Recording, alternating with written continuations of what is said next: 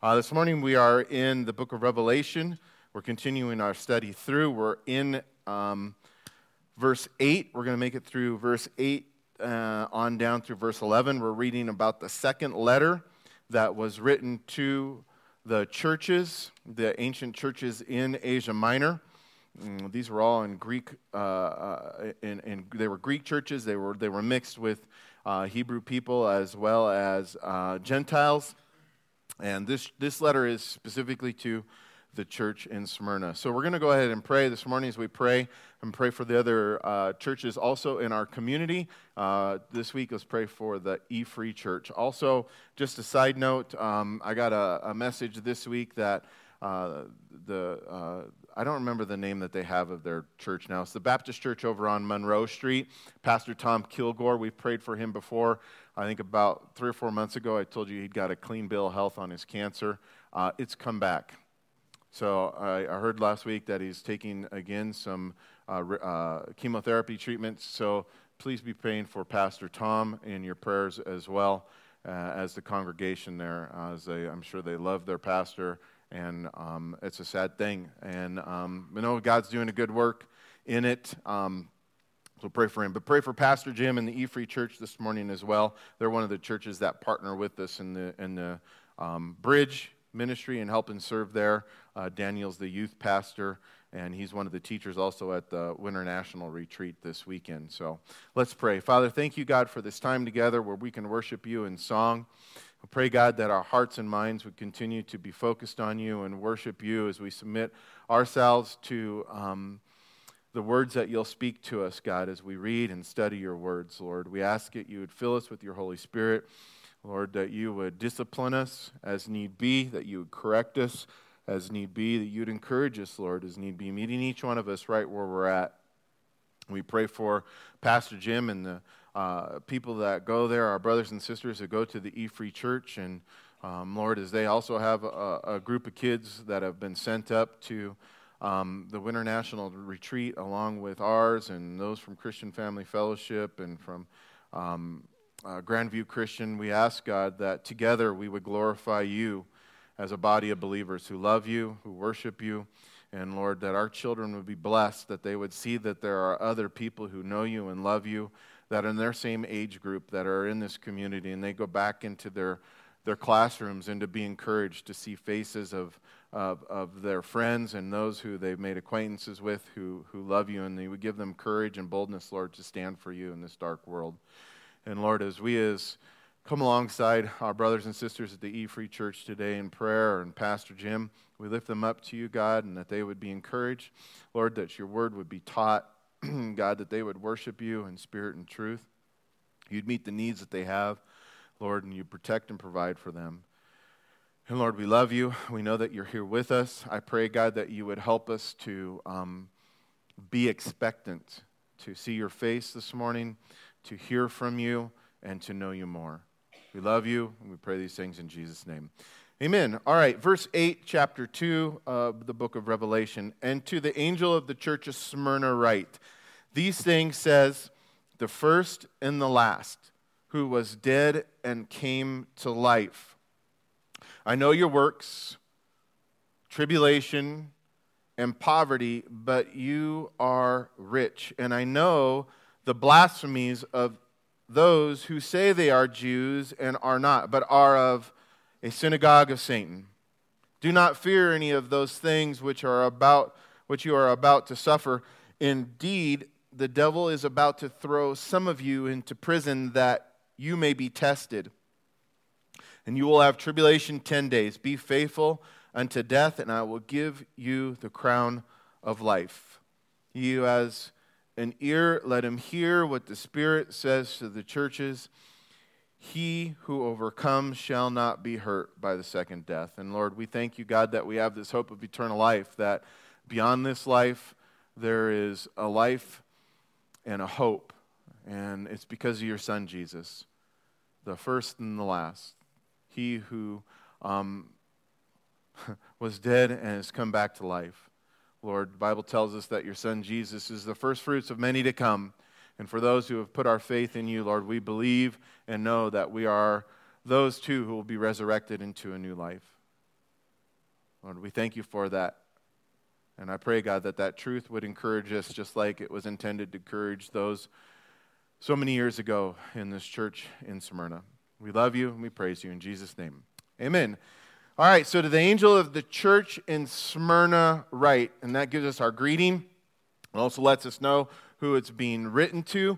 This is the second letter of 7, and this letter is the first of two, only two, where Jesus has encouragement and approval to speak without any words of rebuke. And when we first began this, we said that 2 out of the 7 are like this. The other 5 specifically have a rebuke, a correction, and a call to repentance, to return back to Him and leave that place where they've gone. This message here is only words of encouragement. Now, Smyrna, like I said earlier, it was a Greek city. It was unique in that it had a large Jewish colony, a large Jewish settlement there. And this city was located about 30 miles north of Ephesus. And so if you go to a map, maybe you have a map in the Bible, and you look at modern-day Turkey or Asia Minor, depending on how your map reads it, and you go all the way to the west, you'll see the Aegean Sea. This is where Ephesus and Smyrna were located. We talked about Ephesus last week, and that was what the first letter was written to the church in Ephesus, the church that had left their first love. And so due north of Ephesus was Smyrna, also resting on the Aegean Sea. And like Ephesus, Smyrna was a city of wealth. In fact, Smyrna made the claim to be at this time the glory of Asia. And unlike many ancient cities that now lie in ruins, Smyrna is still thriving, even though it was once conquered by Alexander the Great and also the Ottoman Empire. In fact, it was called Smyrna up until 1930 when it was renamed Izmir, which is now the 3rd largest city in Turkey. Now, the name of this ancient city was derived from the word myrrh, and we've probably all heard that word before, myrrh. Because it was one of the main products that was produced there in that area, myrrh. And myrrh means bitter, and it's a resin that is taken from a shrubby tree that still grows in that region today. And one of the primary uses of myrrh at that time was for embalming the dead. And it's interesting to note, as you guys have probably heard this word before, that myrrh was one of the gifts, if you remember, that the kings, the wise men, had brought to baby Jesus after his birth. And it's a prophetic picture that myrrh, as it was used as an embalming agent in ancient times, it was a picture, that gift was a picture of Jesus' coming death upon the cross. And we don't know for sure when or how this church was started. We know, like when we look back in the New Testament, that Paul was the one who started Ephesus.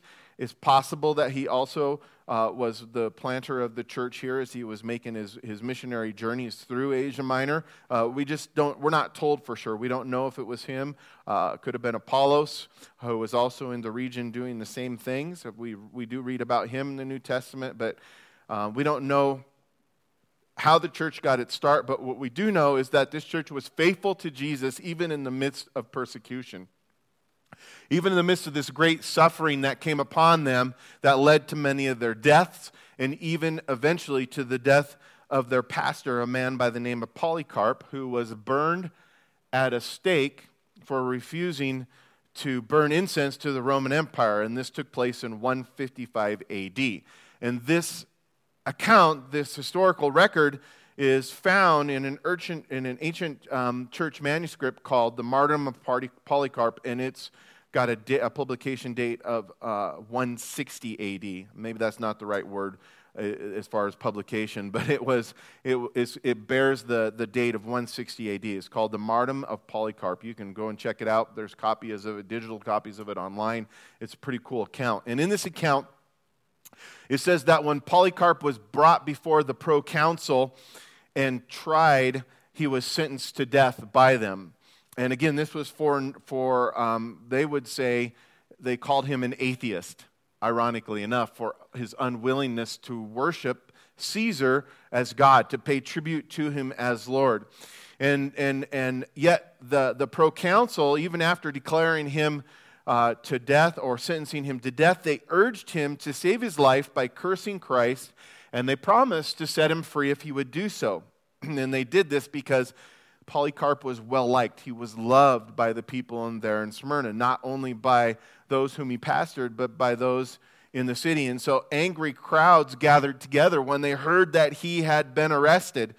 And this is why the proconsul was kind of giving him this out to denounce Christ and be saved. But as you can imagine, Polycarp refused. He refused to do so, and he answered the proconsul, and when he answered them, history records these words that he had spoke. He said this. He said, 86 years I have served him, and he never did me any wrong. How can I blaspheme my king who saved me? And when the proconsul threatened Polycarp further, first saying that they would have him thrown to wild beasts, and then saying that they would have him be burned to the stake and consumed by fire, Polycarp replied with this. He says, you threaten me with a fire which burns for an hour, and after a little is quenched. For you know not the fire of the future judgment and of the eternal punishment which is reserved for the impious. But why do you delay? Do what you will. And consequently, we know that Polycarp was taken to a stadium, and he was to be burned at a stake. And when he was being tied to the stake and he was waiting for the fire to be lit, he prayed this prayer. It's a little loud, or it's a little long, but he prayed this prayer out loud for all to hear. I want to read it to you. It's recorded in this ancient writing. He said this. He said, Lord God Almighty, Father of your blessed and beloved child, Jesus Christ, through whom we have received knowledge of you, God of angels and a host of all creation and of the whole race of the upright people who live in your presence, I bless you that you have thought me worthy of this day and hour to be numbered among the martyrs and share in the cup of Christ, for resurrection to eternal life, for soul and body in the incorruptibility of the Holy Spirit. Among them I may be accepted before you today as a rich and acceptable sacrifice, just as you, the faithful and true God, have prepared and foreshown and brought about. And for this reason and for all things I praise you, I bless you, I glorify you through the eternal heavenly high priest Jesus Christ, your beloved child, through whom be glory to you with him and the Holy Spirit now and for the ages to come. Amen. And with those final words, with that amen, we know that the fire that was supposed to take Polycarp's life was lit, but miraculously we're told that the flames failed to touch him as the fire shaped itself into the form of an arch like the sail of a ship when filled with the wind, and it formed a circle around Polycarp, leaving him untouched by the flames. But when the evil authorities realized that Polycarp was not touched by the flames, a soldier, by the order of the magistrate, stabbed Polycarp to death with a spear while he was still tied to the stake. And they did this in spite of the miraculous things that they were seeing before their own eyes. Now, as we begin to look at this letter addressed to the church in Smyrna, of whom Polycarp was the pastor, kind of gives you a little idea of the nature of the church here and the pastor. We see Jesus here identify himself to this persecuted church, saying in verse 1, these things says the first and the last who was dead and came to life. And by this, Jesus was revealing himself to them as the one who has conquered death, a church that was familiar with death. But he being the one who conquered death through his resurrection, and once again showing this persecuted and suffering church that he was the one that they were in need of. Remember, each one of these descriptions that Jesus gives of himself to these churches was applicable to the need that they had. at that time, at that moment, showing that he was the one that they were in need of. And the remembrance of Jesus conquering death and rising from the grave was an important and comforting truth, I think, at this time for this church to know and to put their focus in light of the suffering that they were going through and the suffering that was still yet to come that Christ was telling them about. And because Jesus had also endured much suffering, they could take comfort in the fact that he understood what they were going through. That's what he was letting them know. And even if they would have to suffer and to the point of death, they would continue to live just as he continues to live because of this promise, because he was the one who had conquered death. And so even though they were dealing, this church, these people, these individuals, with some very hard things, they could look to Jesus and into eternity and still have hope. Still be filled with a peace that surpassed the understanding of the circumstances and the situations that they were facing. And even for us in our times of suffering, I think we can look at this and we can glean that we can take comfort and find strength in knowing that we have a Savior, that we have a friend, that we have a great high priest who has risen from the grave, and as the Bible tells us, has passed into the heavens and personally understands the trials that we face, the struggles that we go through, and the feelings that come along with those things. In fact, you know that in Hebrews chapter 4, we're told this, that because Jesus is able to sympathize with us, listen, because he's able to sympathize with us, we can go boldly, confidently to his throne of grace and find help in our times of need. And Jesus, he wanted the Christians in Smyrna, whom he cared about, who were greatly suffering or suffering greatly, to know that he knew of their suffering. That he knew of their suffering and that they could come to him in their time of need. And look in verse 9, Jesus says, I know your works, tribulation and poverty, but you are rich. And again, he says it, I know the blasphemies of those who say they are Jews and are not, but are in the synagogue of Satan. So twice in this verse, Jesus, with these words of assurance, says to them, I know your tribulation, I know your poverty, and I know the blasphemies that you're going through, that are being brought against you, the evils that are being perpetrated. And Jesus did know about the troubles that they were going through, first and foremost because he had seen them. And I love that because even in the book of Psalms, we read many times where the psalmist David or Asaph or any of the others who wrote the Psalms, they would cry out to God and say, God, in their time of trouble, in their time of need, God, do you even see me? Are you even aware of what's going on in my life? And sometimes we can feel that very same way in those moments of despair when we're overwhelmed by the things that have come upon us or even the things that we've got ourselves into. And Jesus said he knew. He knew because he had seen them. But more importantly, he knew what they were going through because he, as we already mentioned, had also suffered. He had also been persecuted. He knew of their hardships by his own personal experiences. And in the Bible, it tells us that we're to comfort one another with the same comfort that we've received from God. In other words, those things that we've gone through and how we've been comforted, we look for others who are going through the same things, and we go, I know what that's like. I know. And we comfort them with the same comfort that we've received. And in John chapter 15, verse 20, speaking about the persecution that Jesus would endure, he said, remember the word that I say to you, a servant is not greater than his master. If they persecuted me, they will also persecute you. And the church of Smyrna, they were experiencing exactly what Jesus had said to expect. But Jesus had also said in Matthew chapter 5, verses 11 through 12, he says this, blessed are you when they revile you and persecute you and say all kinds of evil against you falsely for my sake. Rejoice and be exceedingly glad. Why? For great is your reward in heaven. And many times many times we run into situations like this where we're facing these kinds of things, and so we're being persecuted for for the sake of our Lord Jesus Christ. And even though the church in Smyrna was suffering because of their faith and of their commitment to Jesus, what we read in here by the words of Jesus Christ is that they did not have to be sad. They did not have to be discouraged. Rather, they could rejoice and be glad. And I want to be clear in saying this, not because of the suffering.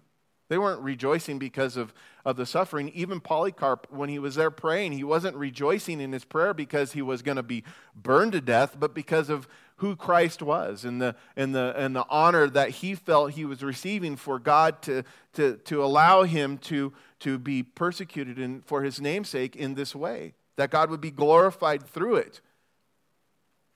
And they weren't to rejoice because of the suffering, but because Jesus had seen their suffering, they could rejoice.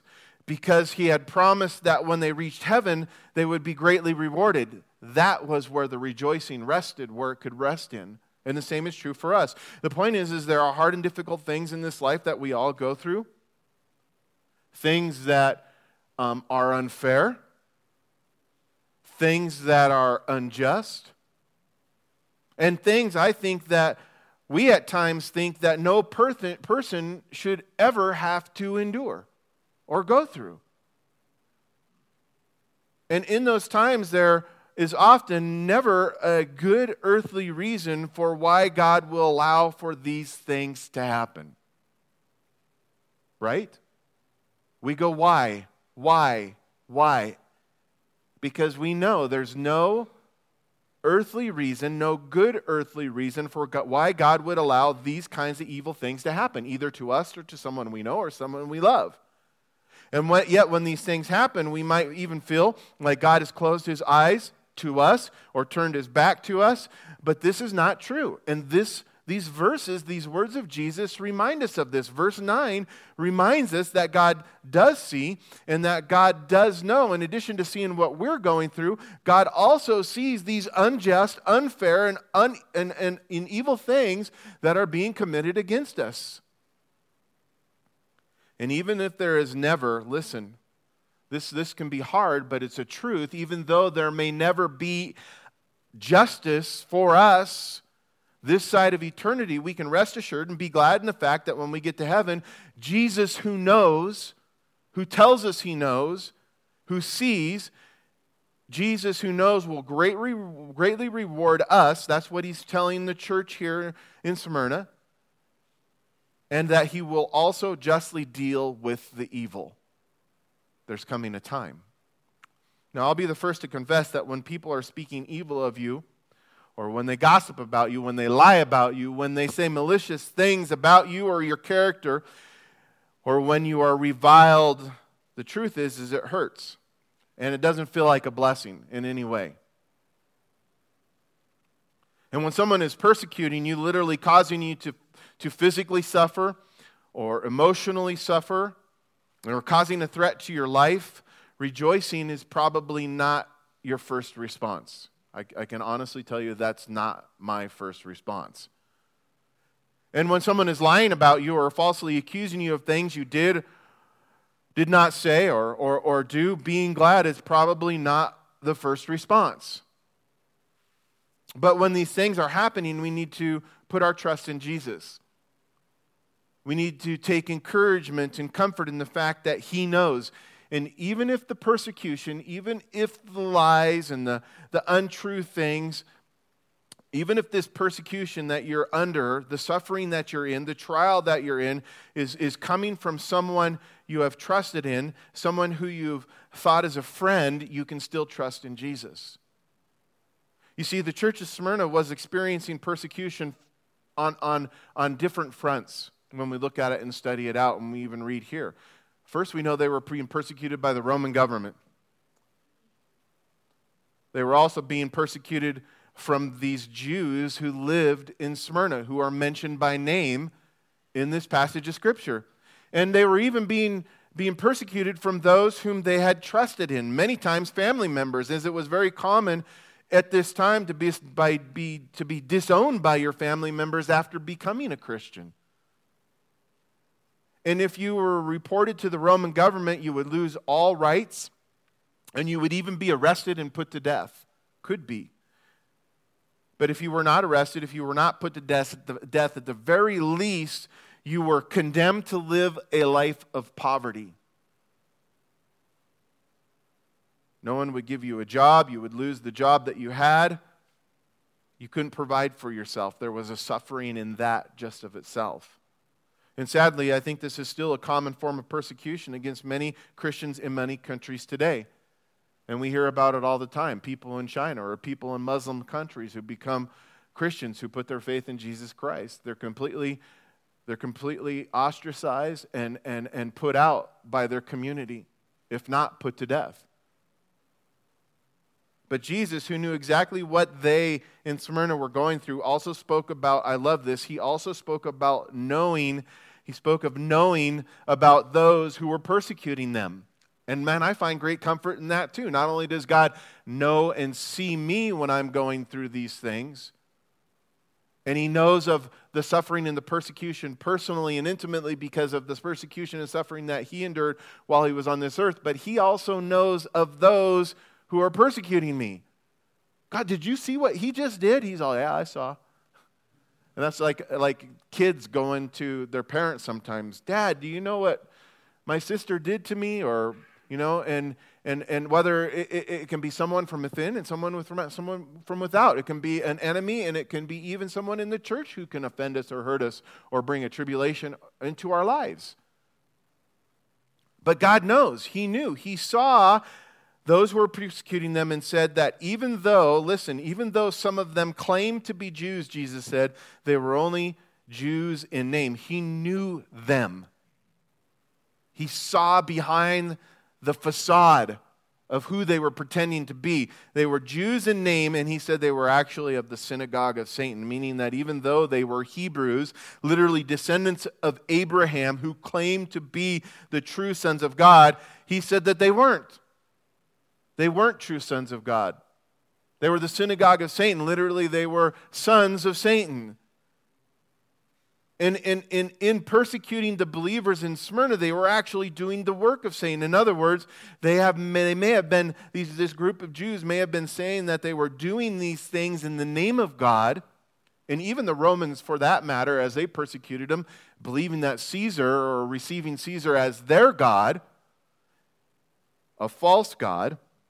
But here's the deal. They were claiming to have do these evil things in the name of God, but what they were really doing was not in line with the nature, character, or the will of God. And I'm pointing that out because I think these same kind of things happen today. And this is important to point out because there are times when bad things are done to us by people who claim to be righteous or claim to be doing a good thing. Especially in the world that we live in now, where there's such a warped sense of what is good and what is evil. Right? And we're going to see this more and more and more, I think, where people who believe they're doing a good thing are actually perpetrating evil against God's people. We've been sheltered from it, I think, in the United States, but it happens in the world everywhere. And in the midst of the pain and the suffering that we are experiencing in those times, we might wrongly conclude that we, in some way, deserve what is happening simply because of who it might be coming from. But to hurt someone in any way, and to then call it good or to do it in the name of God who is good, that's a blasphemy. And I think this is probably the best way to describe the sin of blasphemy and the sin of doing something in the name of God that is not in line with the revealed nature, character, or will of God seems to be rapidly infecting, I think, the church today. Not only by the way many people who claim the name of Jesus are living their lives, but also by the teachers and leaders who are in the church who reject the Word of God, and in doing so, seek to present God in a way that is contrary to what the Word of God reveals Him to be. That's a blasphemy.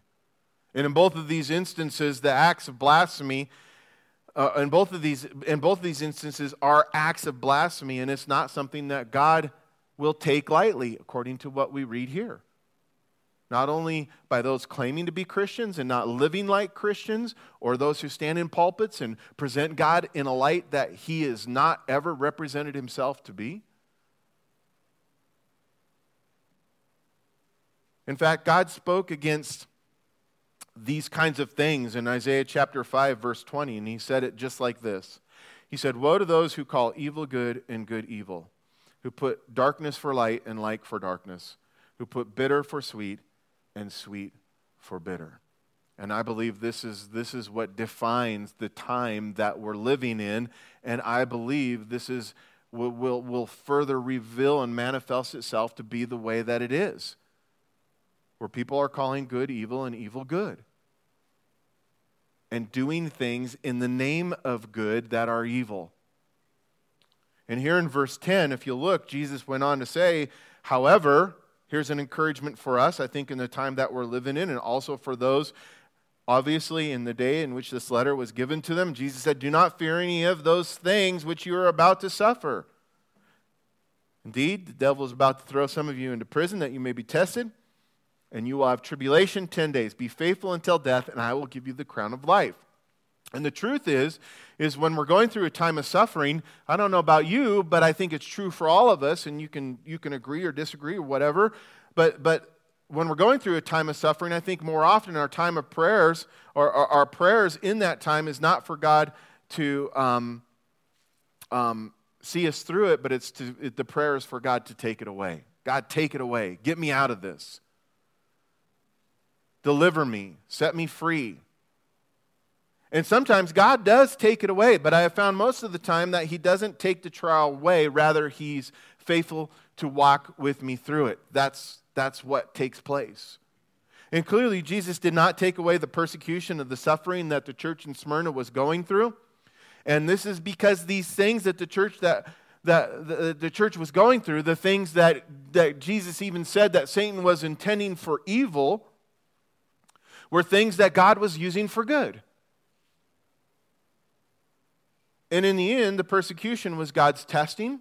In the end, the persecution was God's refining for the believers there in Smyrna. And the persecution that was not removed ultimately was the means or the cause by which they drew closer to him to receive the help that they needed. Likewise, guys, the hard and difficult things that we may not be able to escape are an opportunity for us to be refined. They're an opportunity for us to grow spiritually.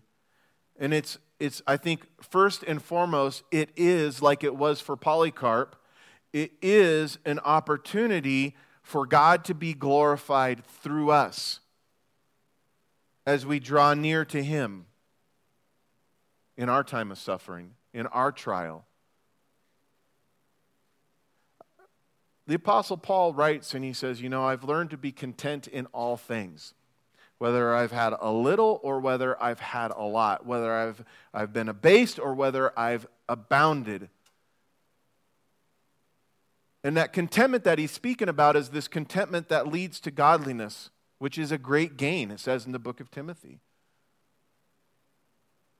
And through that learning, Paul says, as he says, I've learned to do this, whether I've had a little or a lot, to be content. He's actually literally speaking about glorifying God no matter what. I've learned how to do that. I've learned how to live godly, to give glory to God, whether I've had a little or whether I've had a lot, in times of trouble or in times of rejoicing. And I think that's the challenge for us today as well. Listen to what Peter wrote in 1 Peter chapter 1, verses 6 through 7. He said, "In this you greatly rejoice, though now for a little while, if need be, you have been grieved by various trials, that the genuineness of your faith, being much more precious than gold that perishes, though it is tested by fire, that it may be found to praise, honor, and glory God at the revelation of Jesus Christ." Also in 1 Peter chapter 4, verses 12 through 13, Peter wrote and said, he said, "Beloved, do not think it strange concerning the fiery trial which is to try you, as though some strange thing happened to you. But rejoice to the extent that you partake of Christ's sufferings, that when his glory is revealed, you may also be glad with exceeding joy. Now, guys, this is just my opinion, but I believe that one of the main reasons for why the church in America, I think overall, has not been and is not characterized as holy and pure is because we've not suffered. We've not experienced persecution like the church has in so many other places in the world, or the church has down through the history of the church. In fact, when we look at church history, I think we as the church in America, that we've had it pretty comfortable. In our prosperity, in this place of blessing, we have gone to extremes to avoid anything that makes us feel uncomfortable when something like that comes. And in many ways, we have not learned how to glorify God and be content in this place of blessing, in this place of abounding. So as a result, the church in America has become, I think, and is even characterized as compromising, complacent, lazy, fat with the corruption of the world. Now, I want to point out that when Jesus told the church in Smyrna that they would have tribulation for 10 days, we might think that an odd thing. Why 10 days? Is it only going to be 10 days of suffering? And I'm sure they at that time go, oh, maybe it's only 10 more days. But remember, this is a Jewish book, and there's Jewish language being spoken here, and that's what's going on. And when he spoke this, he was really encouraging them with the fact that the suffering would not last forever. Isn't that an encouraging thing when you're in the midst of the tribulation or the trial you're facing? That when you realize that this isn't going to last forever, that this is temporary?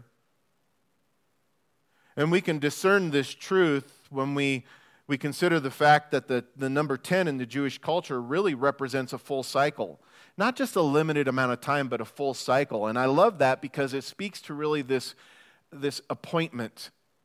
You know, it's not just a random thing that is arbitrarily happening to them. We see still even that God's in control of the suffering that they're going through, that there's going to be a full cycle to it. And in that cycle, it really also speaks to the fact that there's a work being done in the midst of it, that the work that God has seen to do will be done in them through it. And I love that. Because the suffering that we go through, that God allows in our life, isn't a waste. It's not wasted by God, either in us or through us when we submit to Him. And one of I think the single most repeated phrases in the Bible that is used 181 times, which is really a phrase, a verse of encouragement, is this phrase, "It came to pass." 181 times. And the simple little phrase can be so comforting because I think it reminds us even today that even the most difficult things that we go through in this life are temporary. They're temporary. And even if some of the difficult afflictions that we endure, even if they last for this lifetime, they're temporary in light of eternity, are they not? 2 Corinthians chapter 4, verses 16 through 14, it says, "Therefore we do not lose heart, even though the outward man is perishing, yet the inward man is being renewed day by day." Speaking of this work that God's doing. "For our light affliction, which is but for a moment," okay, this is the Apostle Paul writing. What did the Apostle Paul go through? I don't know if I could classify his affliction as a light affliction. But yet he says that to the church, relating to them. Stoned and shipwrecked and these torturous things that he went through, all for the name of Jesus Christ, being imprisoned and being rejected and all these things, the physical suffering as well as the emotional suffering as a servant, as a follower of Christ. And he says, for our light affliction, which is but for a moment, is working a far more exceeding and eternal weight of glory. And while we do not look at the things which are seen, but the things which are unseen, for the things which are seen are temporary, but the things which are not seen are eternal. What are we looking at? What are we looking for? And I get it. In the time of suffering, in the time of trial, in the time of tribulation, often that's all that we can see. It can block out the eternal perspective. It can block out the bigger picture of maybe my life isn't as bad as I think it is. But God calls us to have this different perspective, to put that suffering, that affliction in the right perspective and live to the glory of God through it. And when we consider this reference to 10 days of persecution, we can see that, I think that it's also, I want to point this out, and when we look at the bigger picture, it's also prophetic in light of church history. This Bible, this book, the book of Revelation, is a book of prophecy, and so there's even a prophetic message within these letters. We spoke about that. And this 10 days of persecution is also prophetic in light of church history.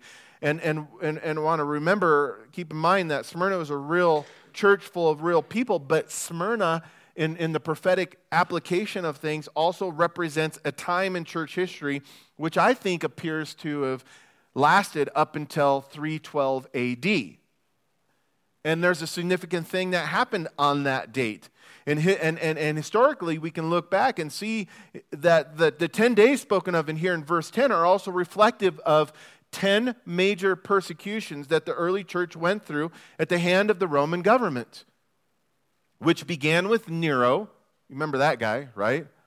It began with Nero, and if you look back through the church history and its connection or relationship to the Roman government, you see that there was Nero and 9 other Roman emperors up until Constantine, who in 312 AD became a Christian and ended the Roman persecution of the church. And during this time, it is believed, listen, that 6 million Jews were persecuted and put to death by Rome for refusing to claim or worship one at their time that they were living, one of these 10 Roman emperors as their Lord. 6 million. But listen to this, as we kind of bring it into the day that we're living in now. It's been estimated that from 30 AD up until the time that we're living in, that it's been estimated that 70 million Christians have died as martyrs. And yet it's important to point out, guys, that the majority of these martyrs, unlike what we might expect, the majority of these martyrs did not die in ancient times. In fact, there were 45 million Christians martyred in the 20th century alone. More than half. 45 million that are martyred for their faith.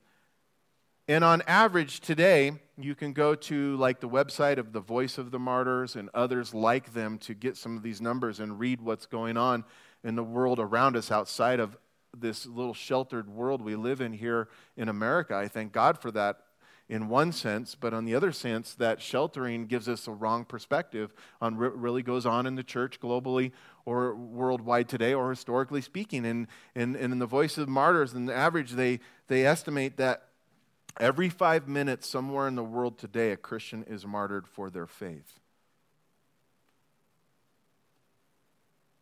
Every 5 minutes. But again, the persecution and suffering would only last for a time. And for those who are faithful, those who faithfully endure, to them, Jesus says, has been given the crown of life. The crown of life. And in verse 11, he says, after saying, I will give you the crown of life, he says, he who has an ear to hear, let him hear what the Spirit says to the churches. He who overcomes shall not be hurt by the second death. I think it goes without saying that life can be very difficult, even in America, where we have a lot of advantage, life can still be difficult. And the suffering we experience is real, and it may last until the day that we die.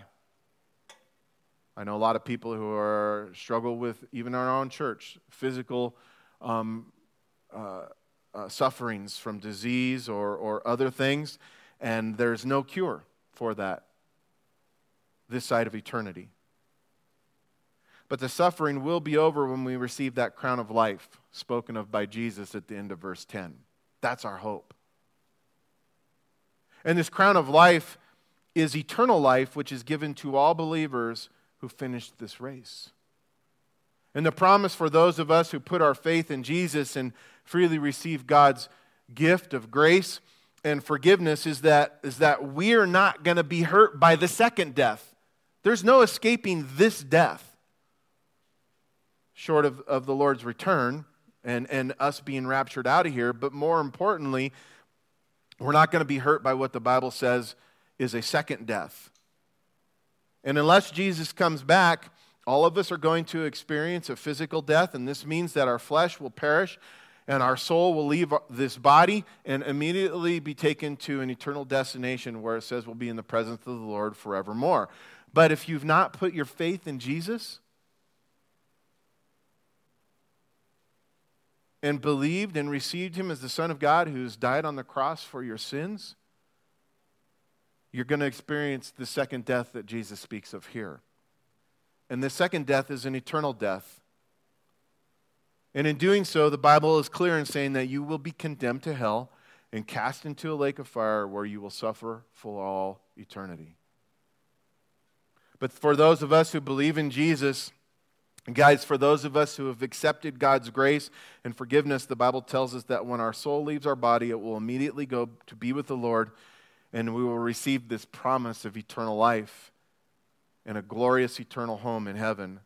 A place, listen, where there's no more suffering. A place where there's no more pain, no more tears, and joy forevermore. Doug and Pam, if you guys want to come back up, we'll end with this. The Christians in Smyrna were overcomers who would not be hurt by this second death. They were able to remain faithful unto death in spite of the suffering and persecution they were experiencing because they kept their eyes on the things that are above. The Bible tells us that, to set our minds, to set our eyes, to set our hearts on the things that are above. And they did so, and in doing so, they did not set their eyes on the difficulties and the problems that they faced here on this earth. All of their earthly rights, think about this, all of their earthly rights had been stripped away. But they drew near to Jesus and were encouraged and reminded of the fact that they were heavenly citizens of a heavenly kingdom. I'll end with this, if you want to stand with me, please. It says in Philippians chapter 3, verses 17 through 21. Paul writes, and he says, "Brothers, join in following my example and note those who so walk, as you have us for a pattern. For many walk, of whom I have told you often, and now tell you even weeping, that they are enemies of the cross of Christ, whose end is destruction, whose God is their belly, and whose glory is their shame, who set their mind on earthly things." He says, "For our citizenship is in heaven, from which we also eagerly wait for the Savior, the Lord Jesus Christ, who will transform our lowly body that it may be conformed to His glorious body according to the working by which He is able even to subdue all things to Himself." Guy, he's the first and the last. He is the one who was dead and the one who has came to life. May we remember that this morning and take hope and comfort and rejoice as we live this life that He's called us to live, as we endure the things that He's allowed for us to go through, knowing that He knows, knowing that He sees, and knowing that He's prepared a place for us after this life is over. Let's pray. Father, we thank you, God, for your Son, Jesus. We thank you for this eternal hope. We thank you for these reminders, God, that this life is temporary and the things that we go through here are passing away. That you have laid up for us a reward. That you have gone before us to prepare a home for us where we can dwell with you. And Lord, that while we wait for your return, you've not left us, you've not forsaken us, that you're here with us. And God, I pray that even though the circumstances that we may find ourselves in now or even in the future that are cause us to suffer, that cause us to grieve, I pray, Lord, that we would embrace those times as times of refining and know, God, that you're with us. Take comfort in the fact that that as you're by our side, Father, that you'll see us through. That the thing that we're going through won't destroy us. Lord, we love you, and we pray these things in Jesus' name. Amen.